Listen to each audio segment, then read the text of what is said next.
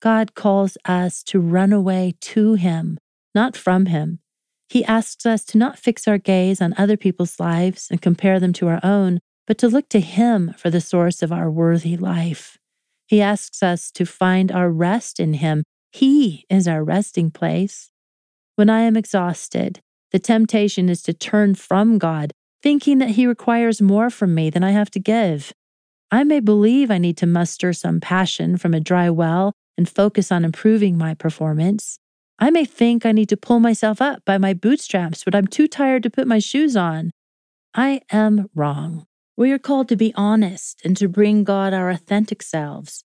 He asks us to come before Him in the state we find ourselves in. Look at David. The Psalms are filled with his passion.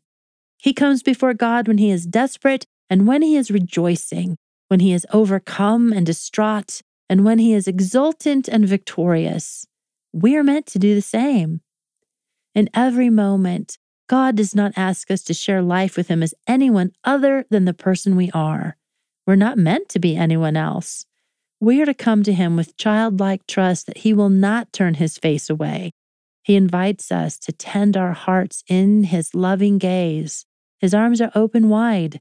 He is the greener grass in which we will find solace, soothing, refuge, and joy. As we choose to draw near to Him, to rest in the safety of His gaze, the redemptive work of God gains ground.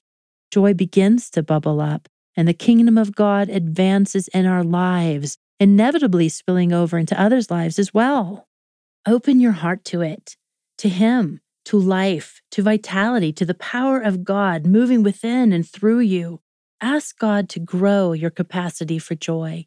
He can do it. He is a good Father who knows how to give good gifts.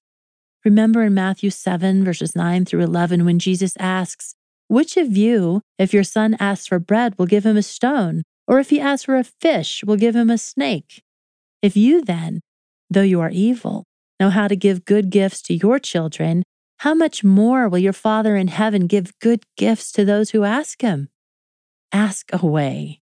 Ask in faith, knowing that He is the Father we all wish we had.